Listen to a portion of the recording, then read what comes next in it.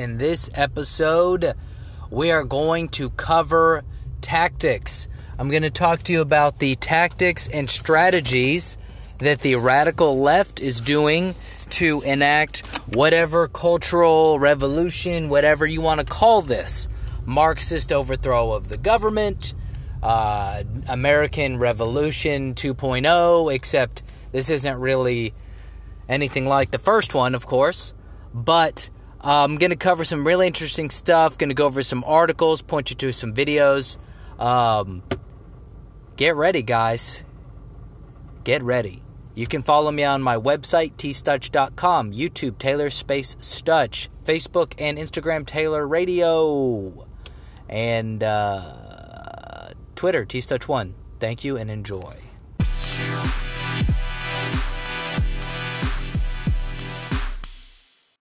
Hello, and we are continuing coverage of the new American Cultural Revolution. The American Cultural Revolution. That is what you are seeing on your TV screens. That is what you are watching on social media. That is what you are hearing your friends talk about when they read the news and see what's being posted. The American Cultural Revolution.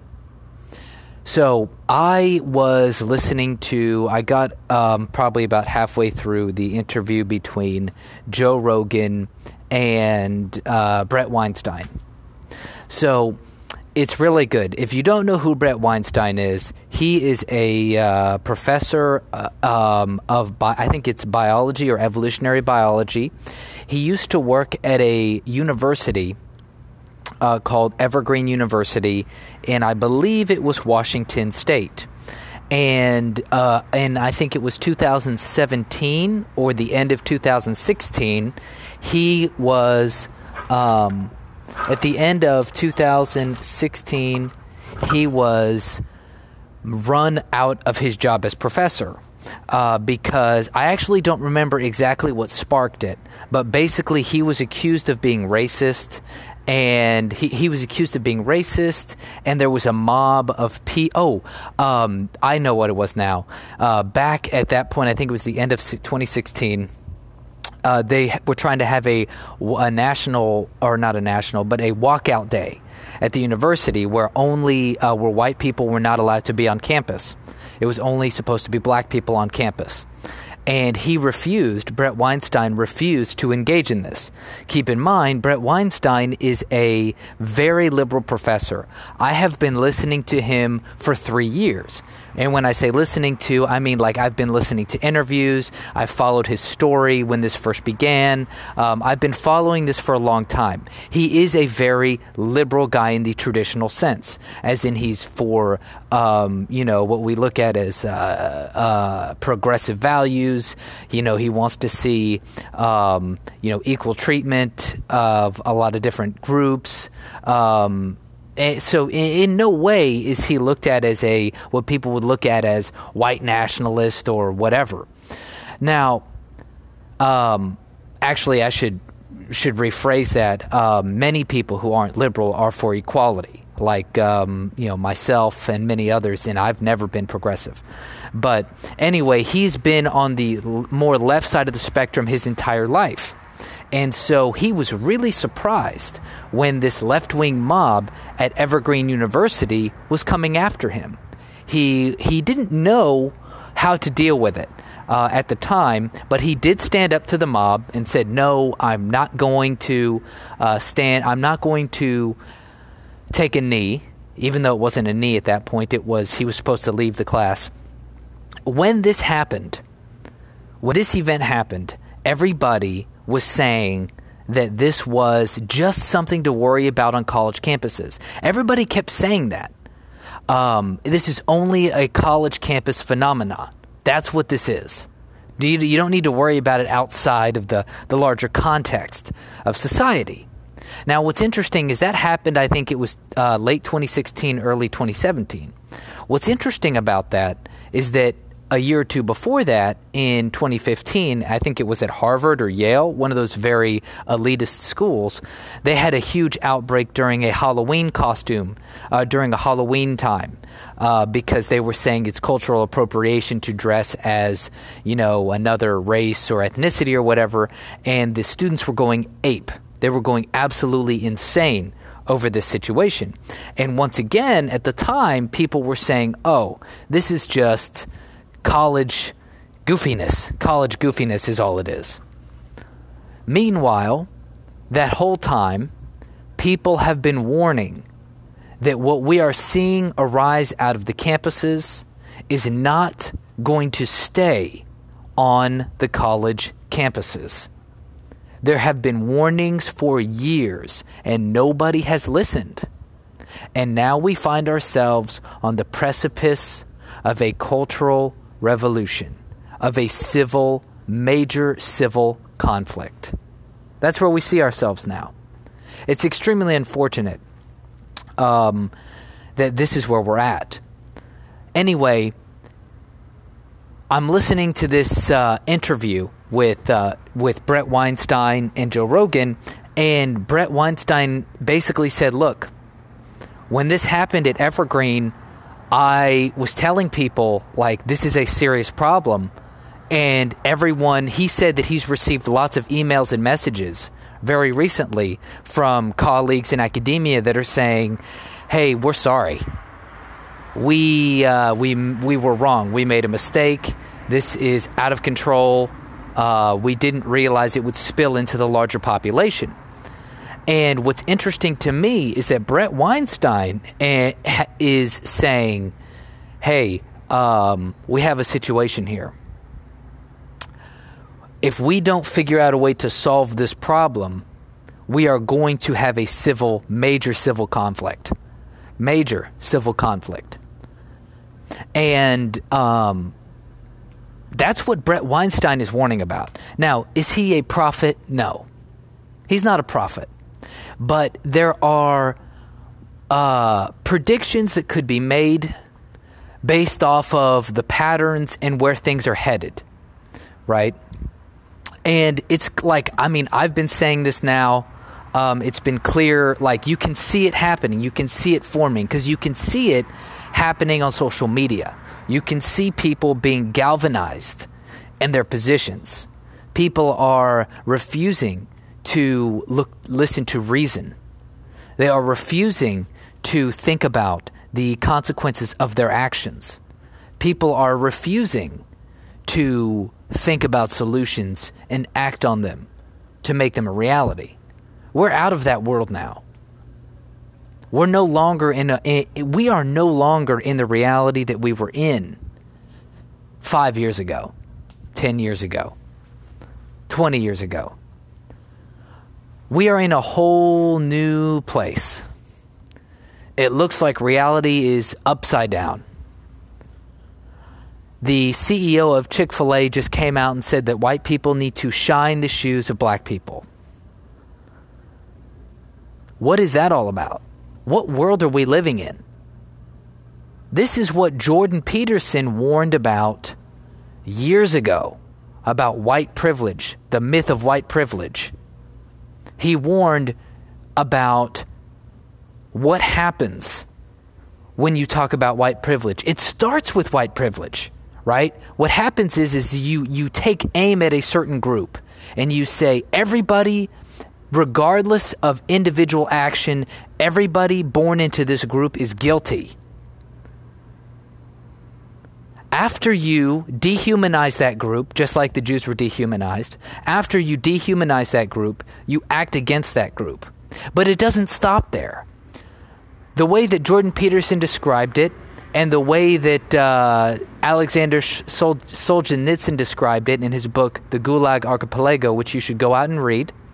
It's about the Bolshevik Revolution in Russia. How at first they went after, I don't remember exactly how they started, but they went after certain groups of people. But then they went after collaborators with those groups of people. But then it wasn't just collaborators, it was anyone who had any contact with those groups of people. And it just kept going and going and going. So it's kind of like, it's similar to what we see now, right? First people say, well, it's racist. Then they say, well, first we got to go after the racist. But then what they do is they say, well, all white people are really racist, right? That's the bottom line, is they say all white people are racist. So really it's all white people. But then they go, so if white people want to not be a part of the problem, they have to submit, they have to be allies, blah, blah, blah. But then they go, well, that's not good enough either. Well, you have to keep doing this, you have to keep doing that. And so the idea is it starts off with just, it's just white people are the problem. But it's not. It doesn't end there. This is what I wish people would understand that people don't understand. Once you go down this path, and I'm no sage, right? And I don't know for sure 100% how this thing plays out, but this is how it looks. What they've done is, what the radical left has done is they have tied all of the structures of society to white supremacy. And now they're attacking white people as a collective group. So what they're doing is they go, hey, white people are the problem. So then a lot of people who aren't white, who actually will fall into that category, I'm looking at you, Hispanics. I'm looking at you. There's going to be a lot of Hispanics that are going to get caught up in the anti-white hatred because a lot of Hispanics look just as white as the whitest motherfuckers around from Europe. So, but aside from that, what I want to get into is they start off labeling all white people are bad. White people are the devil. So a lot of people are going to go, I'm not white, so fuck it, I'm good. So yeah, sure, white people are the devil. Then it starts to escalate. Well, you need to out your white friends. Do you have white friends? You need to stop hanging out with your white friends. So then some people who are not white, who have white friends, are going to go, well, come on, that's stupid, right? Like, my friend Alex, he's a great guy. I'm not just going to not be his friend. Then they go, no. If you don't turn him in for his white crimes of being white, then you're guilty too. Well, okay, so now you're guilty because you're friends with a white guy and you're not trying to kill him. So you're guilty. Okay, but you might say, well, I'm telling you, this is where it's going to go. If we don't stop it, I do believe this is where it goes. And it's not everywhere, right? Like, it's not like this is going to be total mass civil war all over the country. I mean, like, there's going to be spots where this goes on, probably. So, it starts off, okay, white people, then it's like, well, if you got friends with white people, then you're a whitey. If you sympathize with a white person, you are as guilty as the white person. So that's how they're going to get non-white people starting to get roped in. Now you might say, well, Taylor, the solution is easy. If that's the case, then just don't have white friends. Okay, that's fine. But what if, here's something funny here. What if you're a quote unquote person of color, but you actually like the rule of law structure of the Constitution? For example, what if you're a black guy or a Native American who says, well, actually, even though some fucked up shit happened in the past, I actually like the First Amendment because I can say what I want. And it's actually given me the ability to do what I'm doing now. So I like the First Amendment. Let's keep that. I like the Second Amendment because, I want to be able to defend my family. Like, let's keep that. The judicial system isn't perfect, but overall, the way that it works, I like the fact that if somebody attacks me, the police will pick them up and bring them to jail, and they got to go through a trial. I like that. Okay. I like that the search and seizure laws, and, I kind of like some of that. So if you're somebody who's a person of, quote unquote, a person of color, if you're black or not white, but you like some of the system, well, guess what? You're a collaborator because that's a white supremacist system. You are a collaborator. Do you like science? Do you like the scientific method? Do you think it's cool that cars can run and that we can shoot rockets up into space? Well, that is being labeled as white colonization, right? That's what it's being called. that science is white supremacy. STEM is white supremacy. So if you like those things, you're an accomplice. You are complicit in a white supremacist system. So this is how they're going to really start fucking people up, in my opinion. That's what they're going to do. Because we're seeing it play out now. We're seeing it play out right now in real time, right? If you're white, you're the enemy. Well, it's going to eventually be like, well, if you agree, they already call out black people that are conservative are already considered white. Not by white people, by other people that are black that don't like them. So that's how they do that, right? So first you agree with a white person, you're like a white person. Well, maybe you don't agree with a white person, you got white friends, then you're a white person. Okay, well, you like any part of a system that is considered white, you are now an accomplice, and you can never be cleansed of your guilt. You can never be cleansed of your sin. You will be taken out, you will be destroyed. This is what they're going to do. You watch. Now, I live in a part of the country where the economy is getting back to work. It's in the South. People generally have a little bit more respect. It's a very diverse area, and actually people seem to get along pretty well. So I'm not seeing this here. But you're seeing it happen in spots around the country, especially with riots and the protests and stuff. You're going to probably see more of it. But this is how they get you. And this is what happened in Mao's China. This is what happened in the Soviet Union before it became the Soviet Union. Alexander Solzhenitsyn spits it out. First, like I said, I can't remember the ethnic group they came after. But first they started off going one after one ethnic group. But sure enough, as the revolution and the madness continued, what happened was it started off attacking one group. However, it started expanding to all groups that could somehow be associated, to the point where basically everybody was being taken out of their homes and being shipped off to the gulags. Everybody was. It didn't matter who you were. And this is why I talk about virtue signaling. Because at the end of the day, it doesn't matter if you put a black square on Instagram. It doesn't matter if you go out and you protest and you say Black Lives Matter. It doesn't matter if you are right next to a black man going hand in hand down the street saying Black Lives Matter. If you are white, if you are any way respect any part of the system, you will be considered the enemy. If this continues.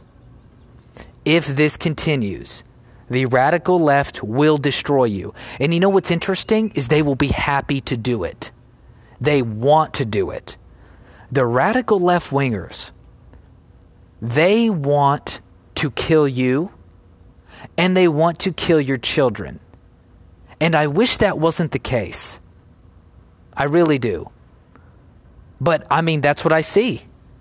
I don't see them killing you and your children right now. But they are inciting that violence. They're trying to say that if you're white, you're expendable, dude. Or if you have sympathy for anything white, you're going to be expendable.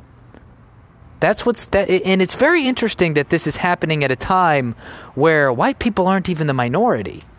But it shows you how powerful the media is. How the media has destroyed.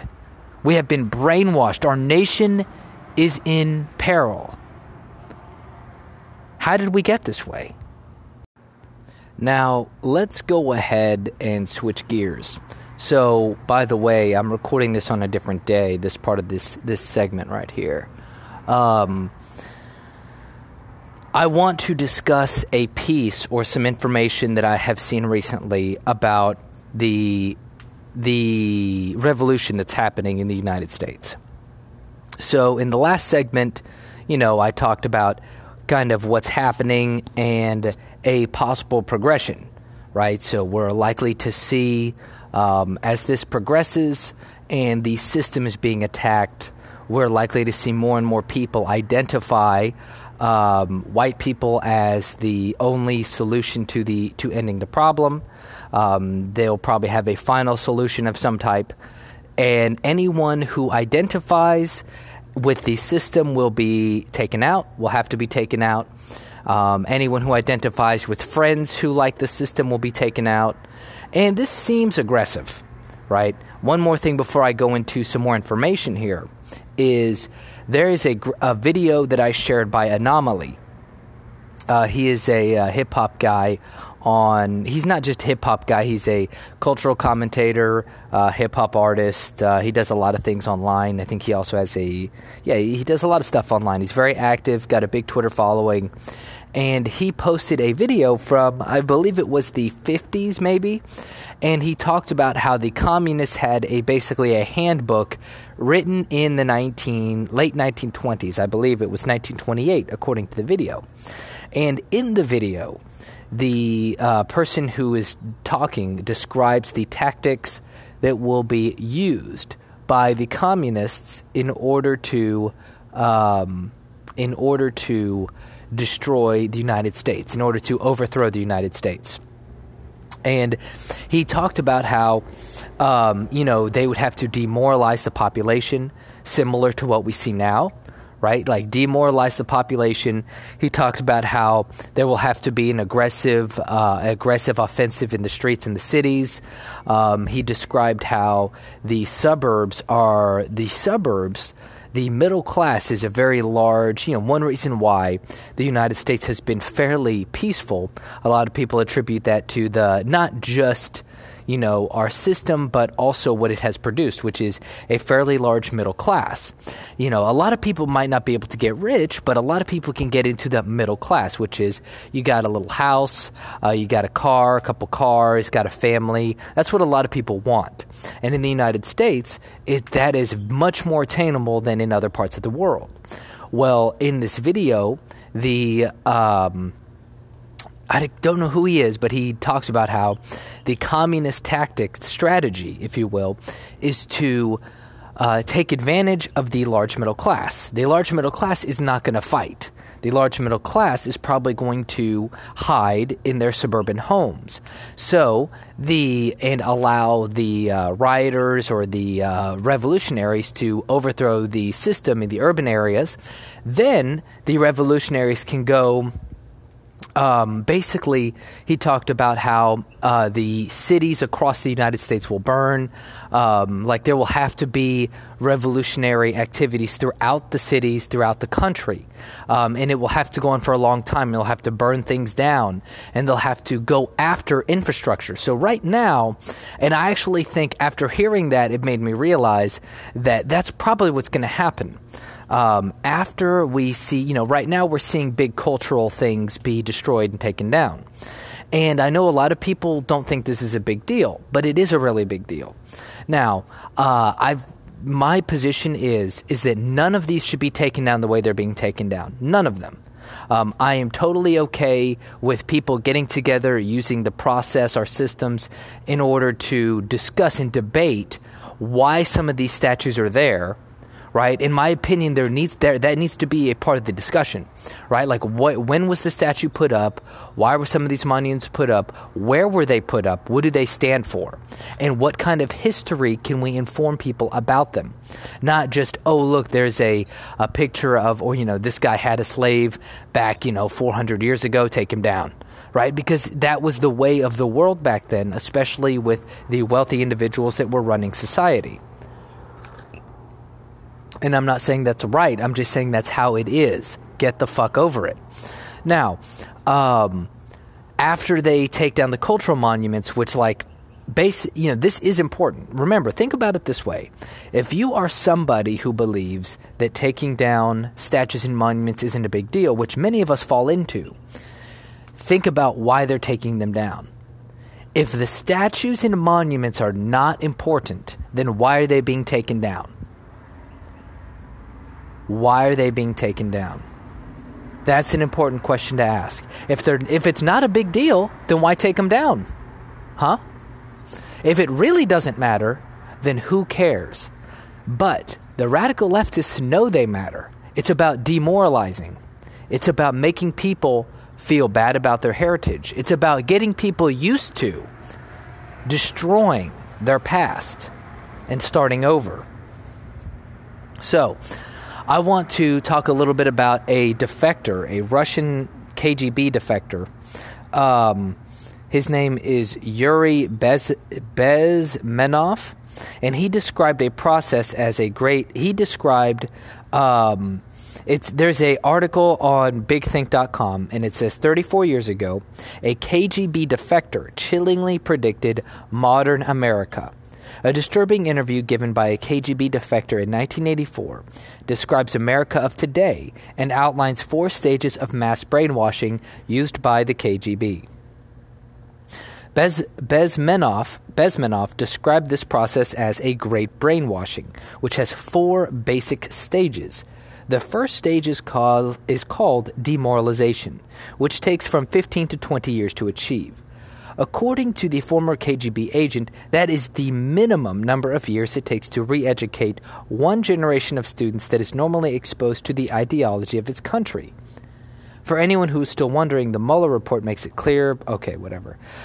He has both know-how and intelligence to carry out very far-sighted and ingenious operations. We don't know his end game, neither do we know how much of his KGB training he still employs, blah, blah, blah.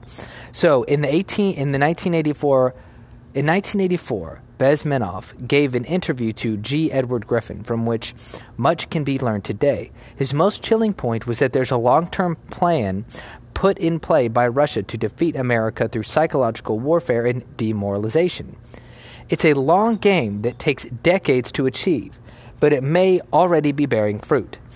Bezmenov made the point that the work of the KGB mainly does not involve espionage. Despite what our popular culture may tell us, most of the work, 85% of it, was a slow process which we call ideological subversion, active measures, or psychological warfare. What does that mean? Bezmenov explained that the most striking thing about ideological subversion is that it happens in the open as a legitimate process. You can see it with your own eyes, he said. The American media would be able to see it if it just focused on it. Here's how he further defined ideological subversion.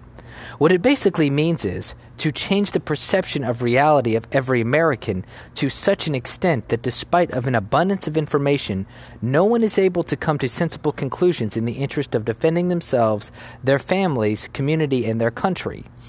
Now, doesn't that sound like the United States of America? Let me repeat that.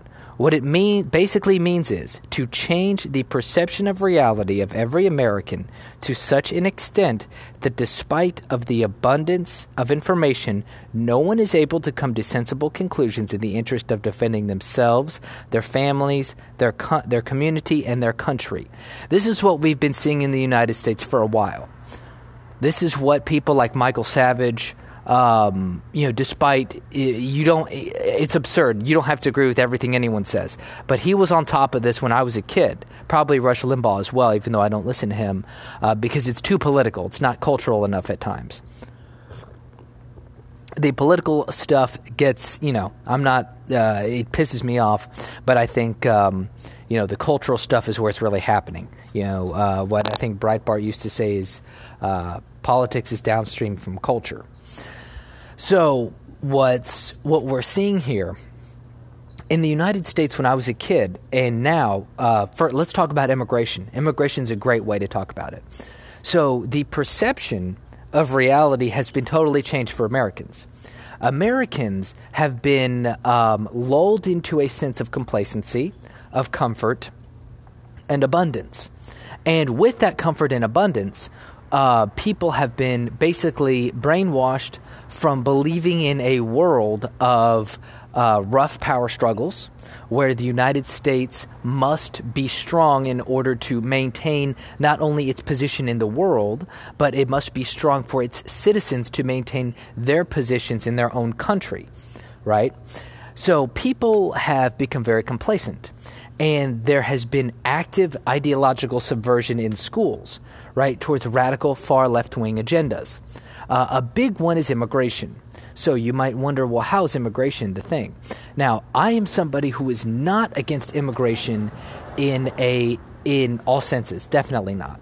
Okay? And in fact, had we had more restrictive immigration over in the past, say over the past 15, 20, 30, actually, if we had more restrictive immigration over the past 40 years, then we wouldn't have any issues with immigration now. Like, you could have a continuous stream of immigrants as long as you never had huge, massive waves of illegals coming in with amnesty and all kinds of stuff like that. Allowing a constant stream of small amounts of workers and refugees and things wouldn't be an issue. However, the American population has been psychologically brainwashed into believing that allowing mass millions and millions and millions of undocumented immigrants from all over the world to come into the country is a great act of selflessness, when in reality it's a great act of suicide. And it's obvious. If you disagree with me, just think about it this way. Any country has to have borders. Every country, no matter where you go, has to have borders. Otherwise, how do you protect any community within that nation? Right? Of course, you want to help out people that need help, but you cannot help out the most vulnerable when you are letting in the worst. And that's what we do here in the United States. We've let in everybody.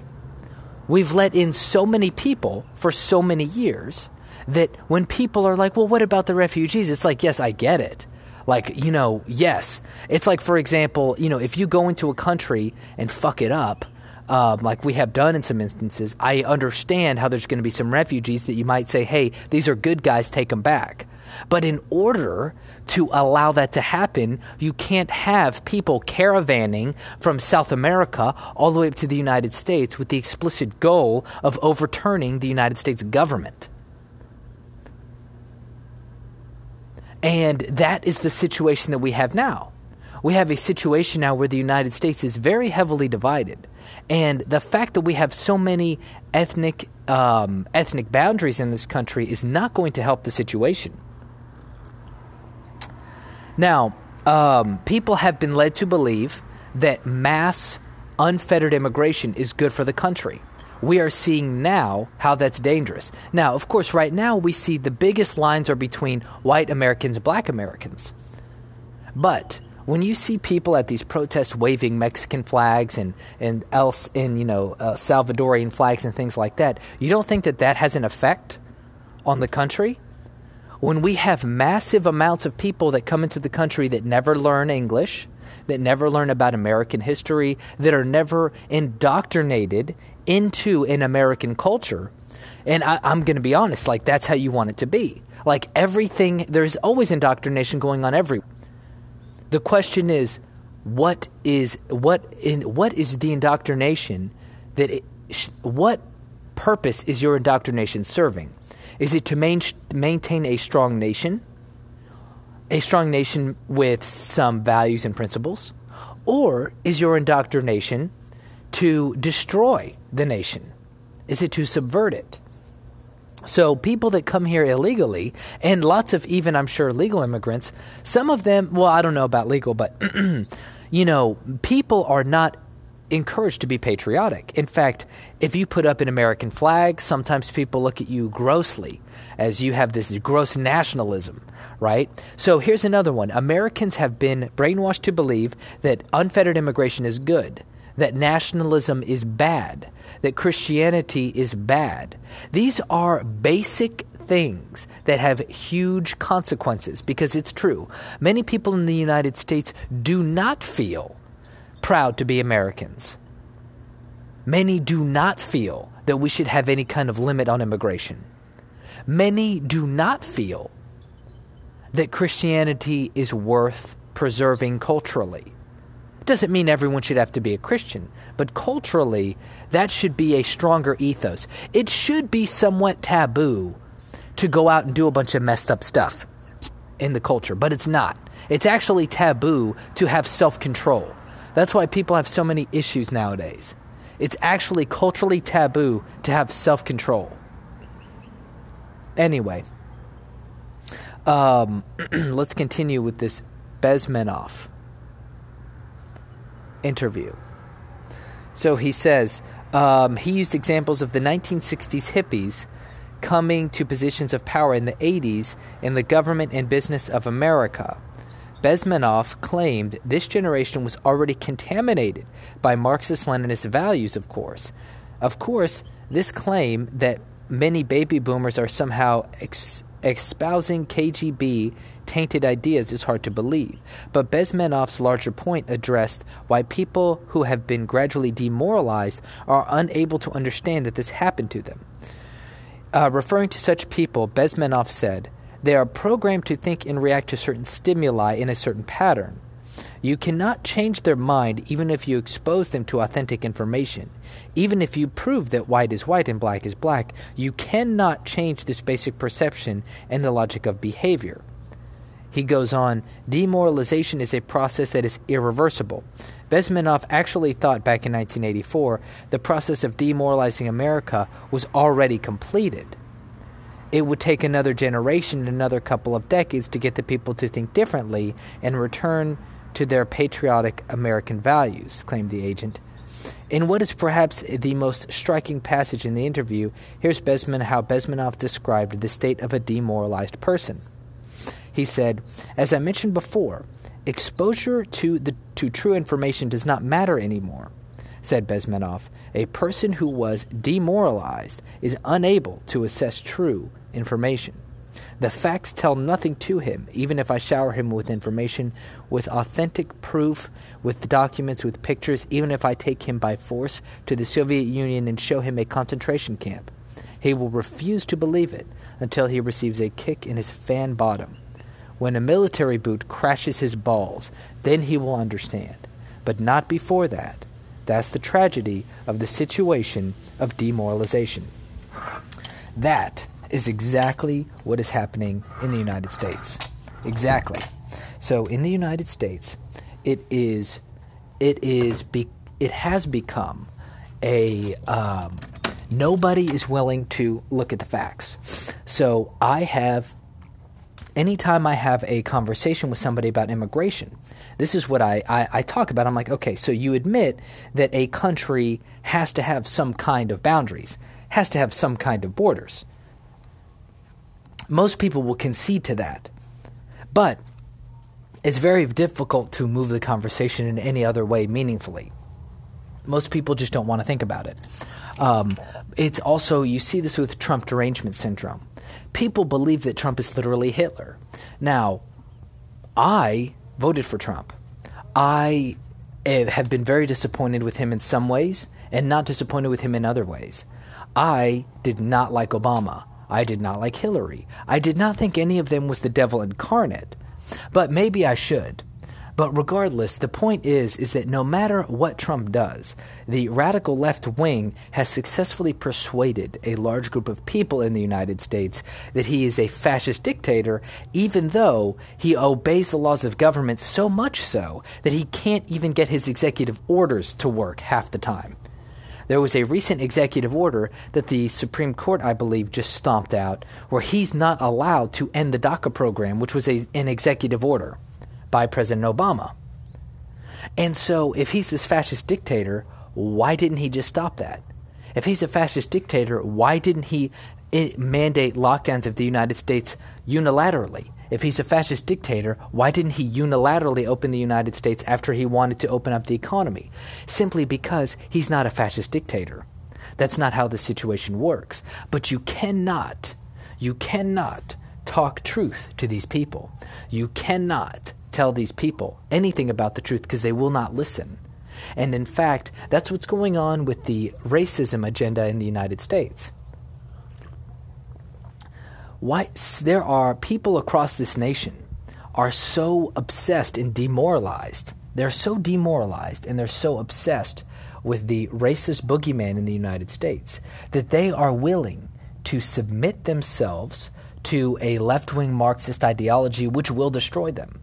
If Marxism fully takes hold in the United States and the racists take hold of the United States totally, then the destruction that we will see is nothing that anyone in my generation has ever encountered. And it will be extremely rough and it will be violent. But nobody will realize until it is too late. And everybody will be pushing the quote-unquote anti-racism agenda until the anti-racists come for them because of their race. Then they will see. But it will be too late then. That's what's happening right now, is the people that are looking for racial justice, they say they're looking for racial justice. They're not. I've already said so before in previous podcasts. They want revenge.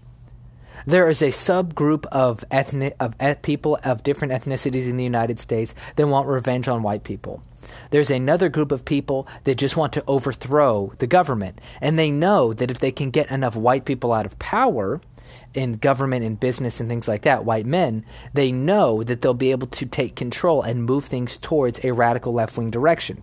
And it's not because those men are white that they necessarily hold more conservative views, but it's just because those people are from a different time, a different era. And now, if they want to persuade and change the public, they've got to bring in new people under the guise of anti-racism. Anyway, that's all I got for today. Remember, the United States, we're in a very dangerous period, and I think we have to figure out how to act actively against this. We need a counter-revolution now. Anyway, you can follow me on my website, tstuch.com, tstuch.com, Twitter, tstuch1, Facebook and Instagram, Taylor Radio, YouTube, Taylor Space Stuch. Thank you.